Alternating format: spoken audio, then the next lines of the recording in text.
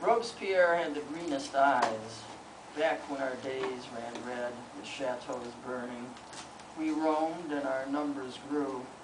Nothing like it since those heady days. 1917 came close, and Hitler's eyes were blue, I think. Rousseau's? I don't recall, but they were bright, so very bright and wild.